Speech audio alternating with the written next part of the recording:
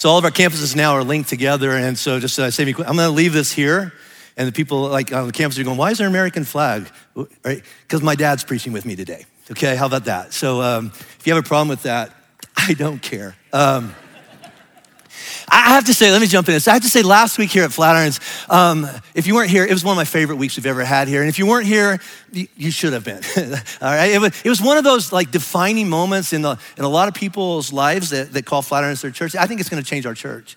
Go back and watch it online if you missed it, but let me try to catch you up really quickly before we jump into today's teaching. We've been looking at 2 letters, which later become 2 books of our Bible, but originally they were 2 letters written by a man named Paul. We talk about him a lot, but Paul has spent 15 years of his life, the last 15 years of his life, pouring into and mentoring kind of a next-gen kid. He's a young teenager named Timothy, right? Probably 13, 14 years old when Paul first met him. And the interesting thing is that Paul, the author, is writing at least the second letter, 2 Timothy, from a prison, a pit underneath of the police or military headquarters in downtown Rome. It's still there. I was there last month. It's still there, right? But he's on trial, not for his faith, but he keeps on teaching and teaching other people to teach that the only one true king is Jesus, not Caesar. Jesus is king, Jesus is Messiah. And in Rome's eyes, that's political treason.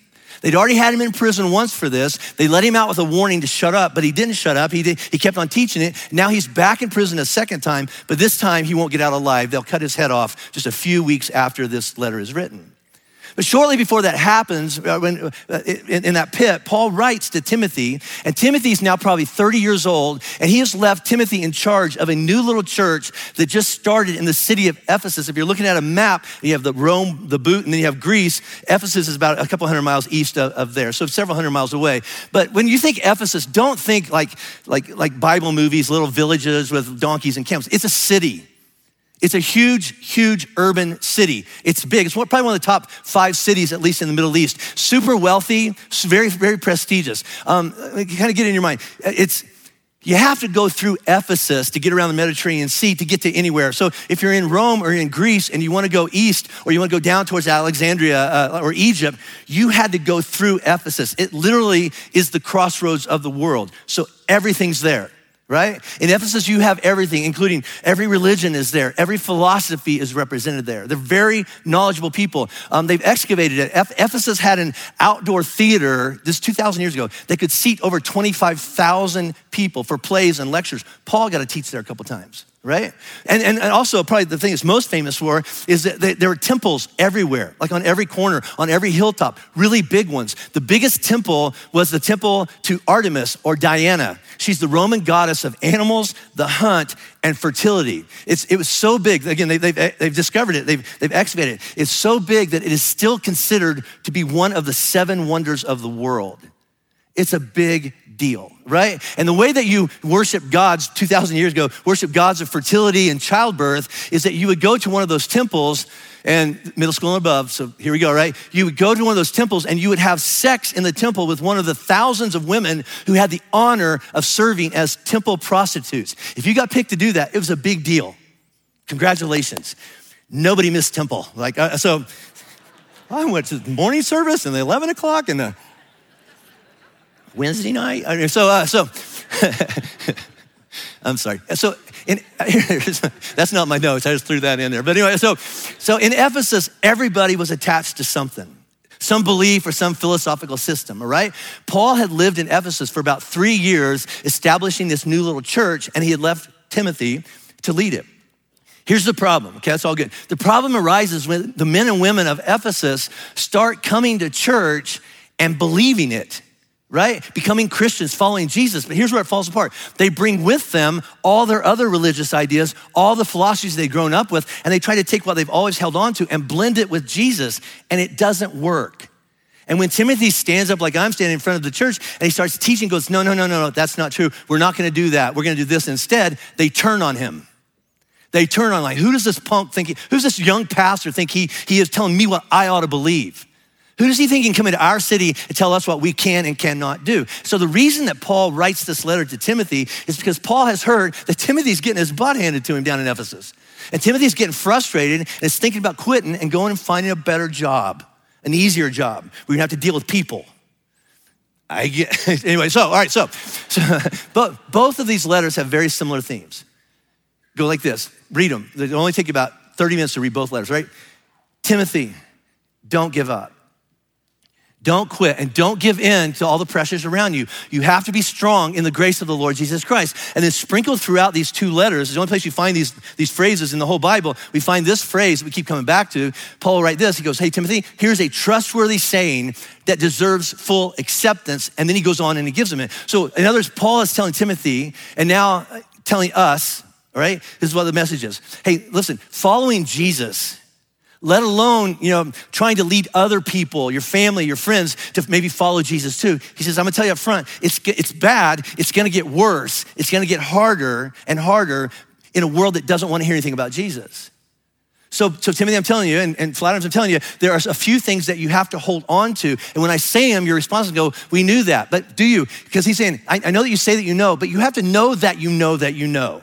Because if you know, you know, right? But you have to know this. It's got to be more than that. It has to be, I know that I know. Because if you can know that you know that you know and not question it, like, is that true? No, I know it's true, then you'll be able to keep going. We're gonna look at some phrases over the next couple of weeks. You'll be able to finish your race. You'll be able to fight the good fight. Not because your life got easy because of Jesus. Not because your life is fair because of Jesus. It won't be. Not because you understand everything that's happening around you. You won't. And it's not gonna be like, I can keep on going because everybody around me in my life supports me and agrees with me. No, you cannot lean your faith against any of those things. You can only lean your faith against Jesus and what he has done for you and what he told you is true. And if you know that you know that, you'll be fine. And if you don't know that, or if you forget that, or you let go of it, it's a matter of time until you do what so many people in Ephesus were doing, in Rome were doing, and at Flatirons are doing. You'll give up and you'll quit on Jesus. I just can't do this anymore. It's just reality. You'll question if God has a plan for you, and you'll just go do something else. So last week, we looked at the first trustworthy saying, the thing that you have to know that you know that you know, when Paul says this, see if you remember this. He said, hey, hold on to this, all right? Christ Jesus came into the world to save sinners, of whom I'm the worst. But for that reason, I was shown mercy so that in me, the worst of sinners, Christ Jesus might display his immense patience as an example for those who would believe in him and receive eternal life. And there were several takeaways from that 4 or 5 that we looked at. Here are probably the top 2. I want you to remember, and the first one goes like this: Jesus can save anybody, even the worst of sinners. You're going, well, could he save her, him, me? Yes, Jesus can save anyone. The second one goes like this: and Jesus can use anyone who's willing to say yes to him. And after unpacking those two truths, that your past doesn't disqualify you from being used by God. As a matter of fact, in my experience, my past, especially my biggest screw-ups, are the things that God is gonna leverage in the world to show people how good Jesus is.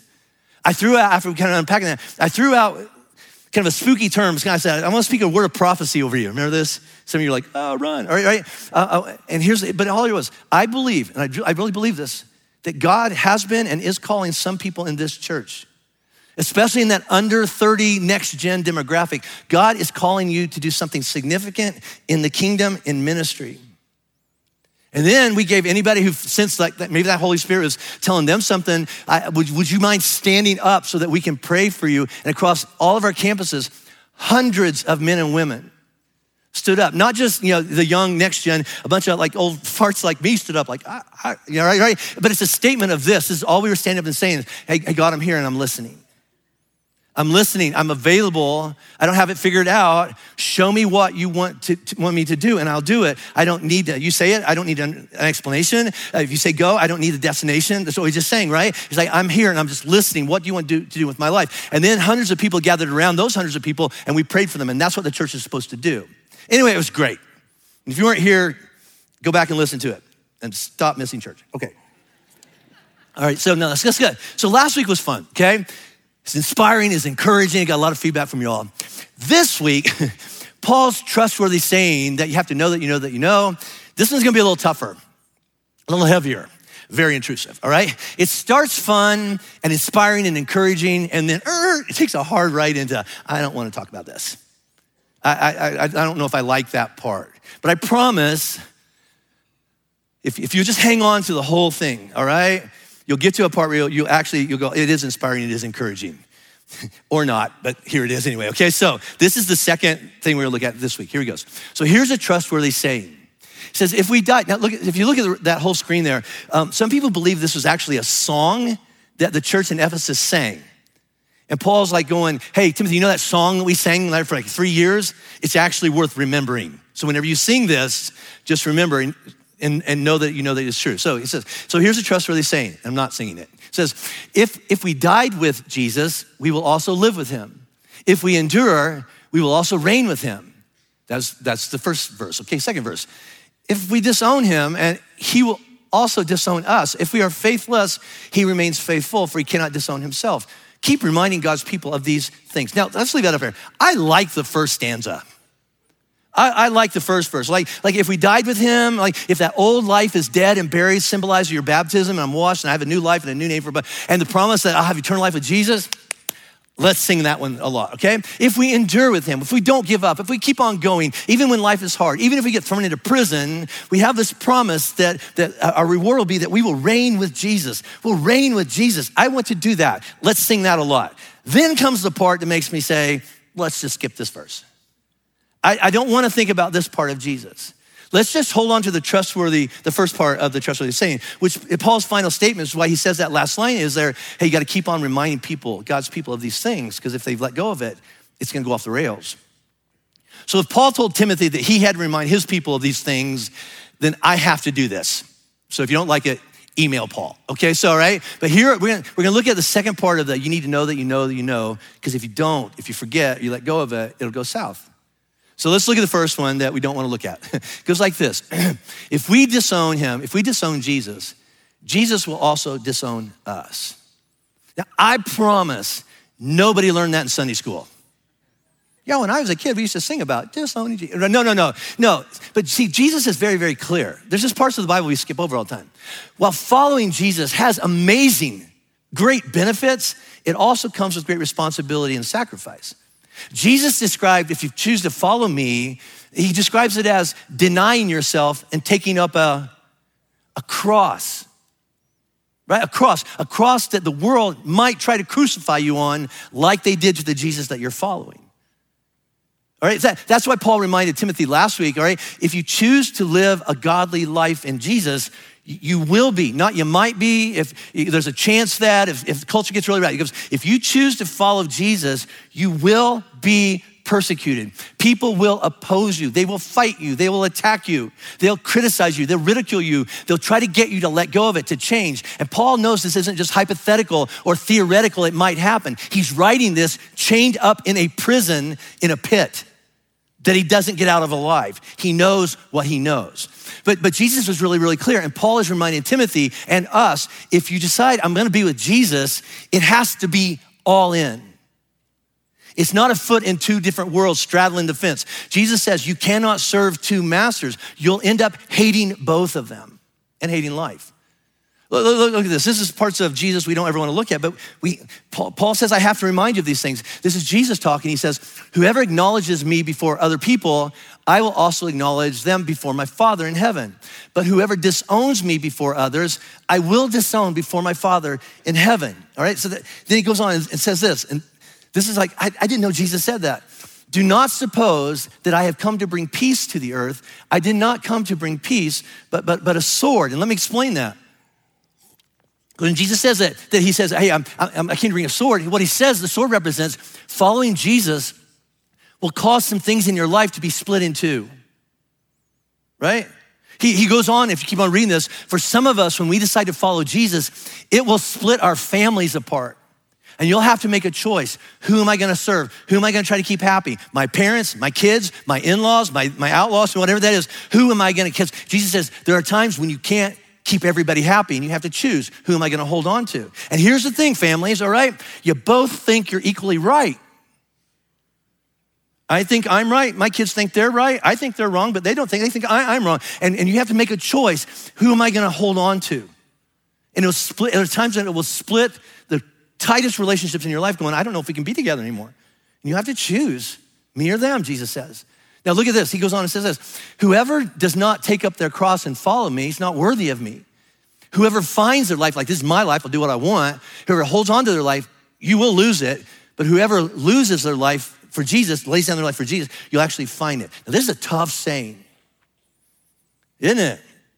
I don't like this sermon, right? Listen, Jesus is not saying that if you love Jesus and you have people in your life that don't agree with you, that you shouldn't love them. He's not saying that at all, right? He's saying that if you're with him, if you are one of his, then your loyalty and your choices you make out of that loyalty are to him first. And if you deny him first and choose another relationship over him, he'll deny you because you probably were never his to begin with. Now that lands heavy. But Paul says, I have to tell you that. Hey, look at this one. So my favorite talk that Jesus ever gave in the Bible is 3 chapters in Matthew called the Sermon on the Mount. I like all of it until the last 2 paragraphs. And then it gets really intrusive. This is Jesus saying, he says, so not everyone who says to me, Lord, Lord, so not everybody who calls me Lord will enter the kingdom of heaven. Well, then who will? Only the one who does the will of my Father who's in heaven. Many will say, that means a lot. Many will say to me on that day, what day? Judgment day. Lord, Lord, did we not prophesy, teach in your name, and in your name drive out demons, and in your name perform many miracles? We were at church every week. We did this, we did that. And Jesus says this, I'll tell him plainly, I don't know who you are. I never knew you. Away from me, you evil doers. Now, if that sounds scary, because it is.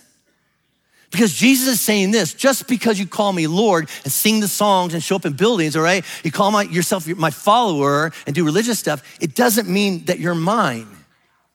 And then right after this, he tells that famous metaphor about how a wise person hears what Jesus says is true and puts it into practice and builds their life on a rock and storms can't knock it down. Because when Jesus is your king, you do what he tells you to do, or he's not your king. And foolish people don't, and their house fall apart because they're not his. They know what he says, it's just not gonna do it. So that's the first happy one. All right, let's look at the second trustworthy saying. It goes like, this is much better, right? It says, if we are faithless, he remains faithful, for Jesus cannot disown himself. Now here's the last part of the don't forget this trustworthy saying. You have to know that you know. All right, it goes like this, all right?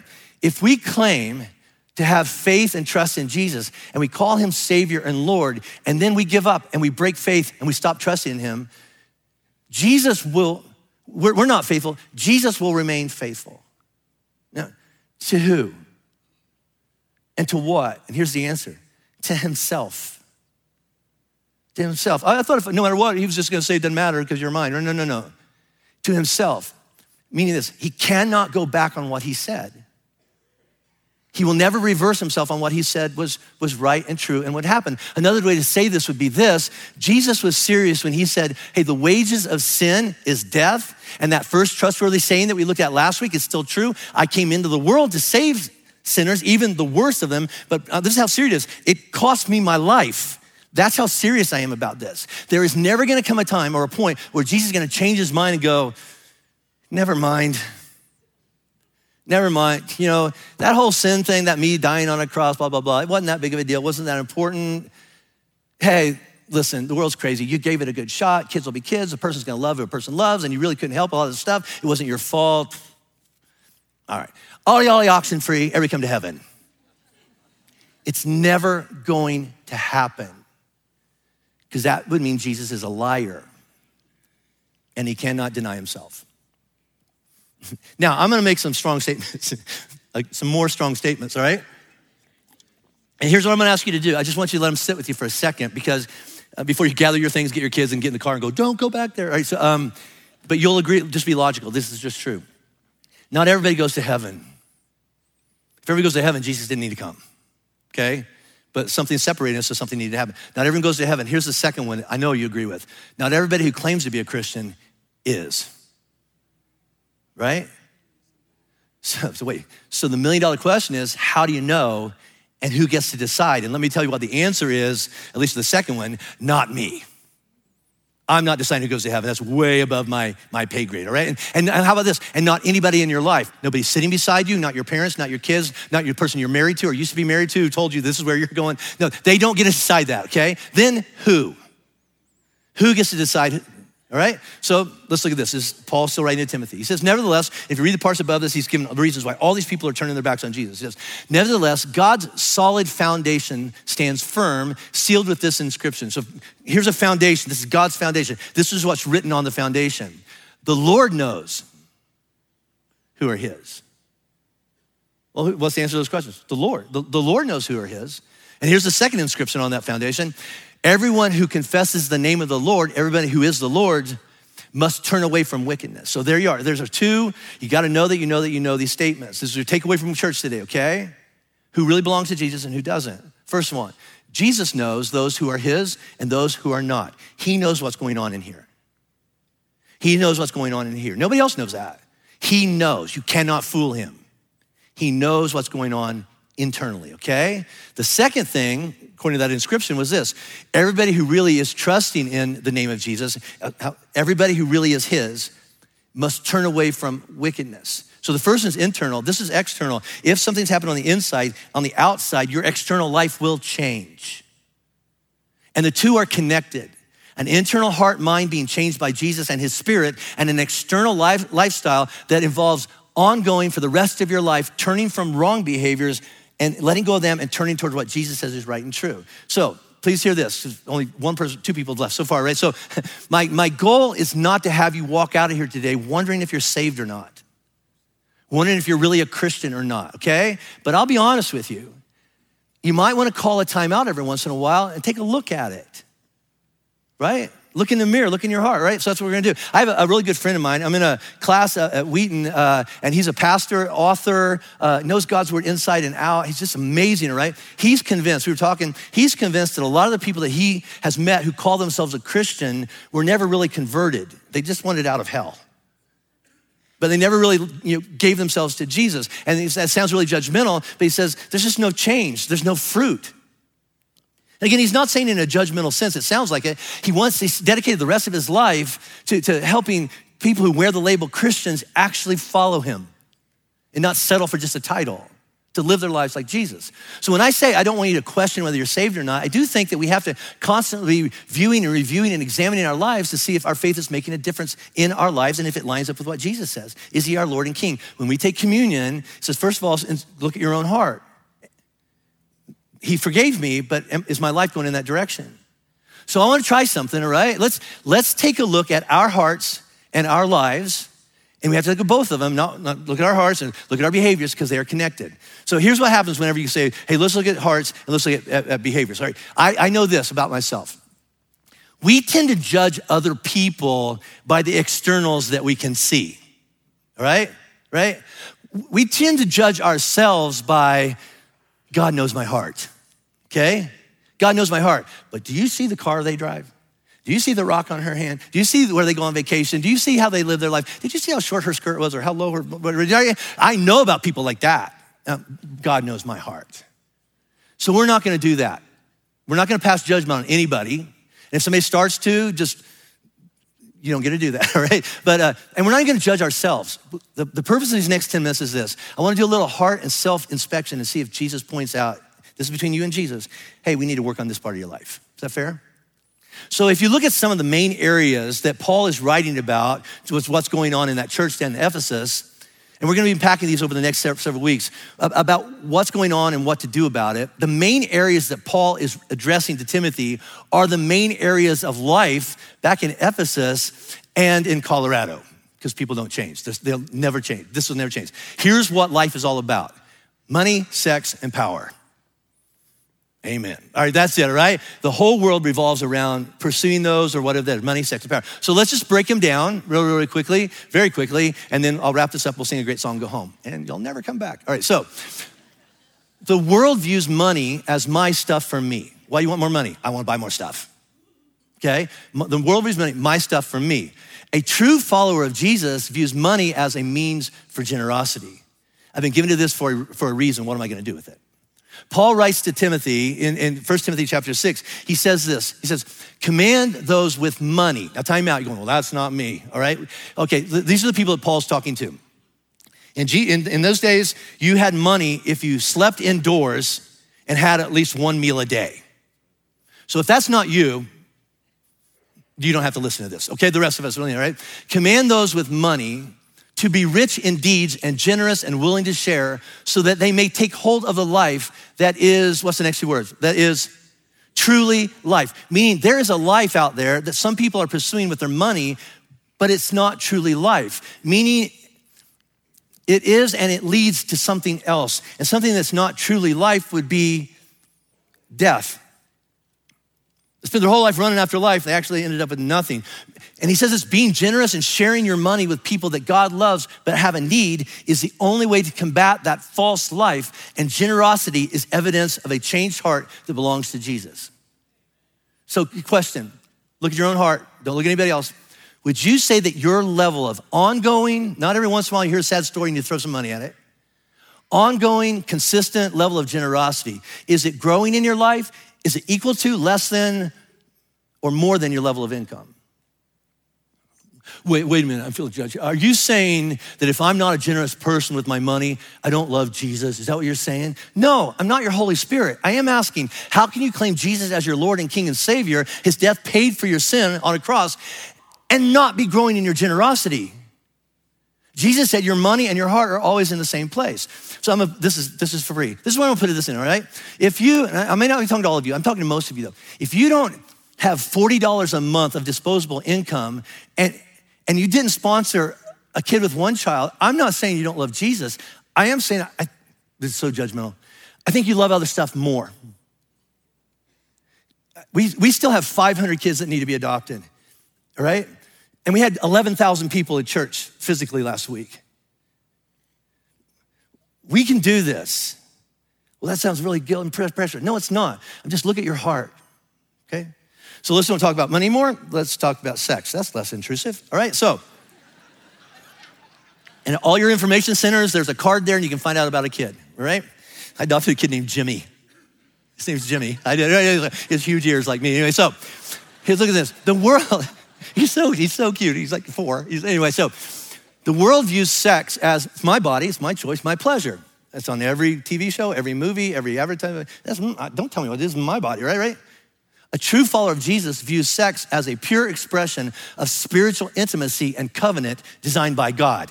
That's better. And a covenant is simply a promise that's physical, but it's really spiritual. It's bound in the heavenly realms. Covenant is oneness. It's me, Jesus, and Robin. And we've been bound together. I'm not going anywhere. And sex is an expression of that oneness that we're going after, right? Now, there's a whole section in this. This is gonna make you read 1st and 2nd Timothy just because you wanna get to that because you can be mad, all right? Where Paul is going off on both sexes, but he really goes off on women. He goes so far to say, hey, women in Ephesus, you need to shut up and go home.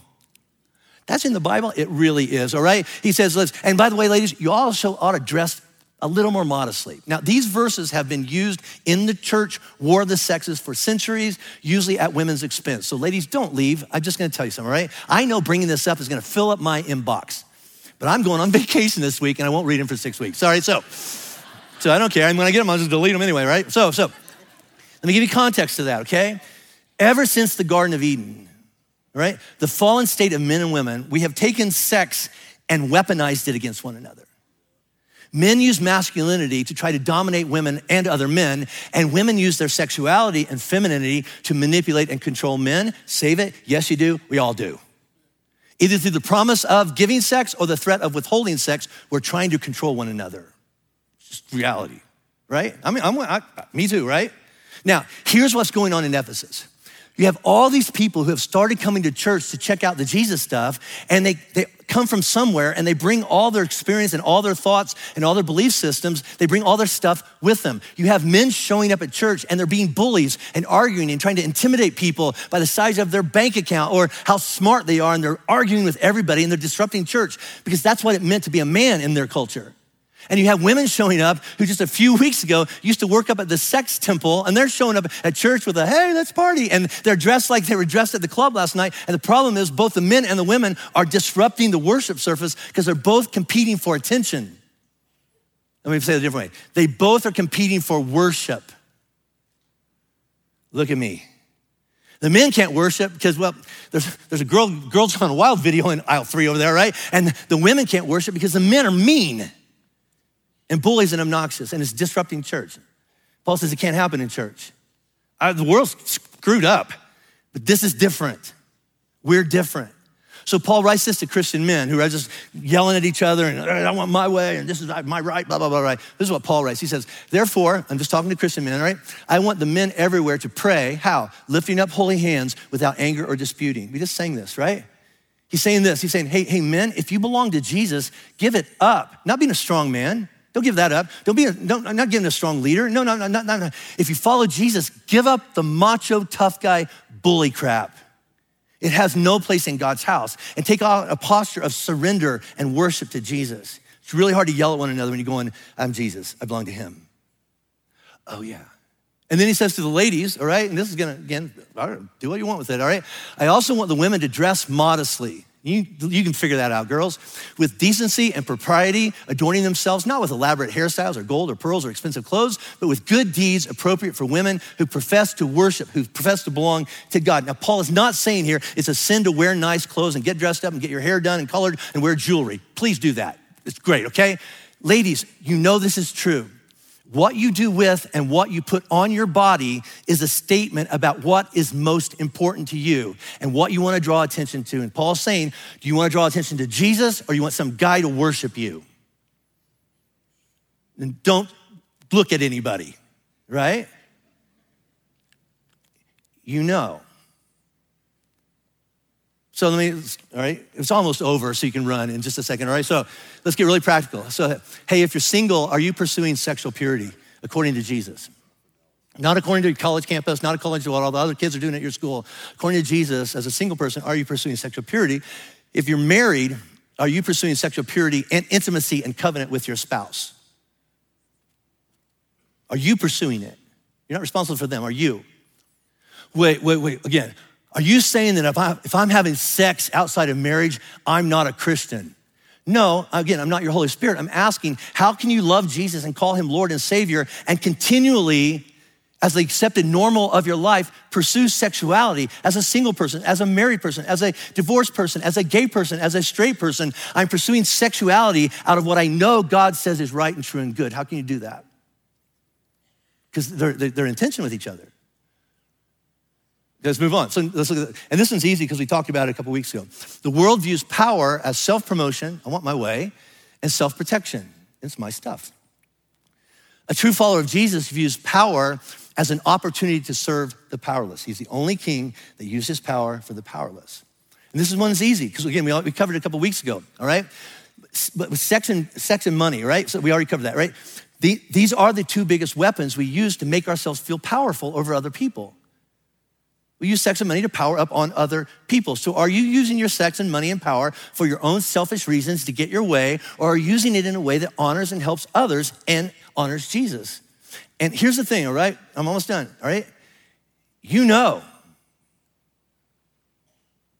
what's going on in your life, all right? I don't know what's going on in your life. You know what's going on in your heart, and you know what's going on in the way you're choosing to your life. You didn't have to come to church, except Paul says we need to look at it. So here's what's happening. This has sucked from the first word to the sermon's bad, all right? Like, here's the conversation. I don't like this, all right? I felt very judged, just like he was saying that if I really was a Christian, I would obey Jesus. Well, we don't have to become fanatics, do we? How about this? Maybe we do. What do you mean?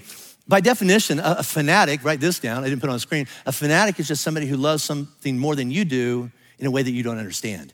That's what we call a fanatic. So you might wanna look at it. Now this applies, this message talks to everyone, but I wanna lean into next gen. We've got a bunch of you sitting down here, but everywhere, right? So us old people, here's the tape that plays in our head. Well, it's too late for us and we've done this, blah, blah, blah. It's not true, but this is the tape that plays in our head, okay? So let me talk to next gen, right? You're on the front end.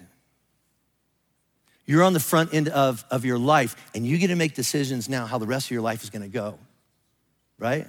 How you're gonna live your life and who you're gonna live your life for and what you're gonna do with your body and your money and your power.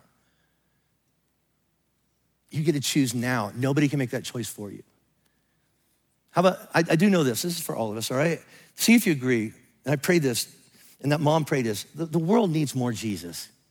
Amen, the real one. But here's what we have. The world has a lot of rich people, according to my news feed anyway. There doesn't seem to be a lot of generous people. How about this? The world has a lot of like beautiful, sexy people. Again, it's on my feed, all right? The world doesn't seem to have a lot of examples of long-term intimacy or purity or marriage or sustained relationships, good families.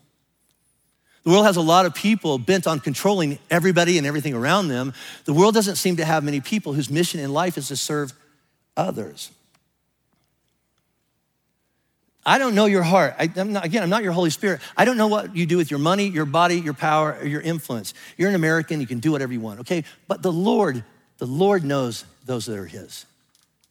I'm just saying, and the only reason I'm saying it is because Paul said it's a trustworthy saying. I have to keep on reminding God's people. I'm just saying this week you might want to look at it. And that's the application. Just look in the mirror and you search your heart. You search your bank account. You search your calendar. You search the words that have been coming out of your mouth, what you've been talking to one another. Because we have to be different than all that crap we hear online and see online and on the news. Yelling, right? We have to be different. So here's what I want you to do, and then we're gonna sing this great song, all right? Is money, sex, power, I don't know which, it's connected to one of those three, all right? You're looking at one part of your life right now you've been thinking about for a while, and you're going, I have tried. I can't get that one figured out. The biblical word for that, not to get spooky, would be called a spiritual stronghold in your life. It's like it's not just like a thing. It's like it's a fortress. It's built walls, and either I'm locked in or locked out. I can't make this one move, all right? So that metaphor comes from a story when the Jewish people left Egypt and they crossed the Jordan River. The first city they came to was called Jericho. And Jericho had these huge walls, and it could not, they looked at that and went, they cannot be beat. That's a stronghold. And God says, okay, if it's up to you, yeah, you're never gonna conquer that. But with me, all things are possible. And they told him what to do, and the walls literally caved in, and they went and conquered, right? Now, I want you to think of whatever's going on in your life going, it's a stronghold, it's Jericho. And I don't know what to do. I don't either. But if God is God and he never changes, if he's done it before, he promises he will do it again. And whatever he tells you to do in this area of your life, if you will do it and follow him, those walls will come down eventually. You got to believe that. You got to know that you know that you know that. Not because you see how it's going to happen or you feel what's going to happen or understand everything about it. It's because you really, really trust this Jesus. So at all our campuses, let's just stand up and we're going to sing this song together. It has this, listen, I know he's done it before. We talked about this when we were introducing that song last week, Deliverer. I don't understand what's happening now, but I look back and I see he took me through this, and he took me through this, and he took me through this. I believe he's gonna do it with this one too. I have no idea how he's gonna do it. I have no idea how God's gonna heal up a little town in Texas. Do you? I don't know how he's gonna hold us together. I don't know how he's gonna get rid of all the division in our world and bring us back together. I don't know. I do believe it starts with on our knees with our hands lifted high in surrender and listening to what God has for us. As men, as women, as dads, as moms, as boyfriends, as girlfriends, as single parents, as married people, whatever, if we will just listen, he will show us what to do. And then we'll choose if we want to obey him or not. So God, you know those who are yours, and none of us gets to make that judgment, but we're looking at you going, I want to be yours.